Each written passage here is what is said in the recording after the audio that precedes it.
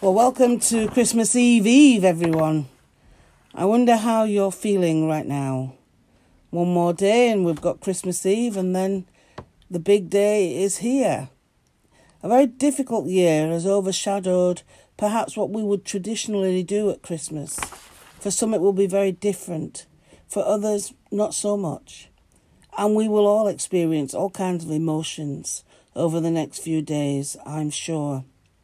But in the midst of all that's going on around us, let's look to the real meaning of Christmas.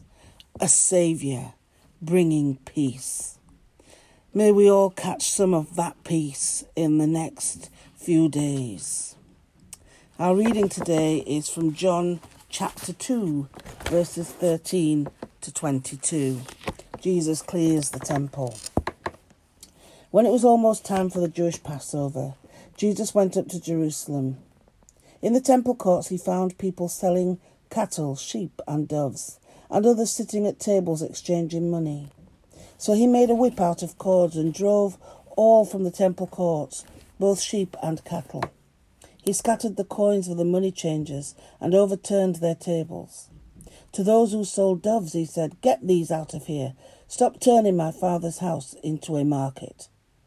His disciples remembered that it is written, "Zeal for your house will consume me." The Jews then responded to him, "What sign can you show us to prove your authority to do all this?" Jesus answered them, "Destroy this temple and I will raise it again in 3 days." They replied, "It has taken 46 years to build this temple, and you are going to raise it in 3 days?" But the temple he had spoken of was his body. After he was raised from the dead, his disciples recalled what he had said. Then they believed the scripture and the words that Jesus had spoken. This is the word of the Lord. Thanks be to God. Well, Kate Hughes has entitled today's reflection, Believing Jesus.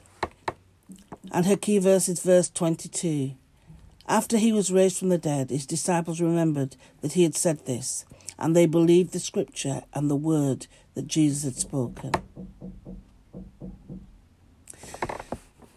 So she says, the temple in Jerusalem was the centre of the Jewish religion. It was the place where prayer was offered daily to God, where people went on pilgrimage at the great festivals, where people sorted out their relationship with God through offering sacrifice in repentance or thanksgiving. The local synagogue was the place for weekly prayer and teaching. Only in the temple could the essential sacrifices be offered. Over the years, supporting businesses had grown up, providing the animals needed for sacrifice and coins to pay for them that did not show the image of a heathen god. All this brought noise and the busyness of a marketplace to the temple and destroyed the atmosphere of prayer that should have been there. Pictures of today's incident often show Jesus as angry, lashing out with his robe. But perhaps, like some of the earlier prophets, he was primarily acting out a truth. The old system of sacrifice had outlived its usefulness. People no longer needed to offer sacrifice in order to relate to God. Jesus himself was the way to God. Believing what Jesus said, believing what Jesus did, seeing his death and resurrection as the final sacrifice that replaced the old system, so that there was no longer any need for a temple building and a system of repeated sacrifices. That is what his actions in the temple represent.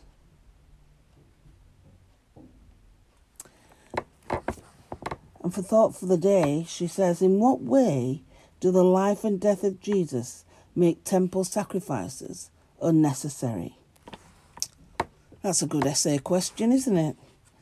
In what way do the life and death of Jesus make temple sacrifices unnecessary? Let us pray. Thank you, Lord, that through the one final sacrifice of your Son, we can always come to you. Lord, in your mercy, hear our prayer. In our parish prayers today, we are praying for church growth. And so Let's say the church growth prayer. God of mission, who alone brings growth to your church, send your Holy Spirit to give vision to our planning, wisdom to our actions, and power to our witness. Help our church to grow in numbers, in spiritual commitment to you, and in service to our local community. Through Jesus Christ our Lord. Amen. And for the streets today, we pray for Sunnybank Street, the Banks, the Canal Basin, the Hollies, the Meadows, Timmy Lane, Tower Hill, and Town Hall Court.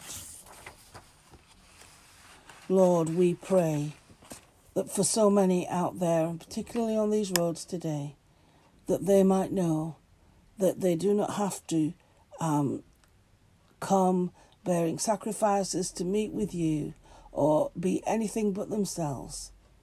Lord, we pray that you and something of the spirit of Christmas will touch these homes this year.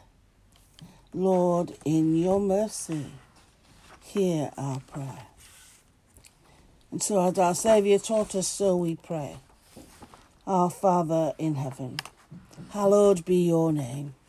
Your kingdom come, your will be done, on earth as in heaven.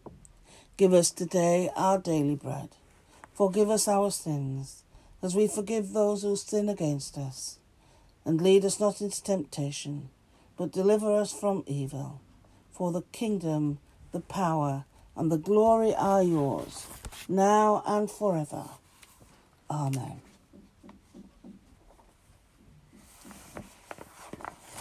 And so, may God strengthen us according to the gospel. May the proclamation of Jesus dwell in our hearts and in our lives. And may the power of the Holy Spirit be with us now and evermore. Amen. Let us go in peace to love and serve the Lord. In the name of Christ. Amen.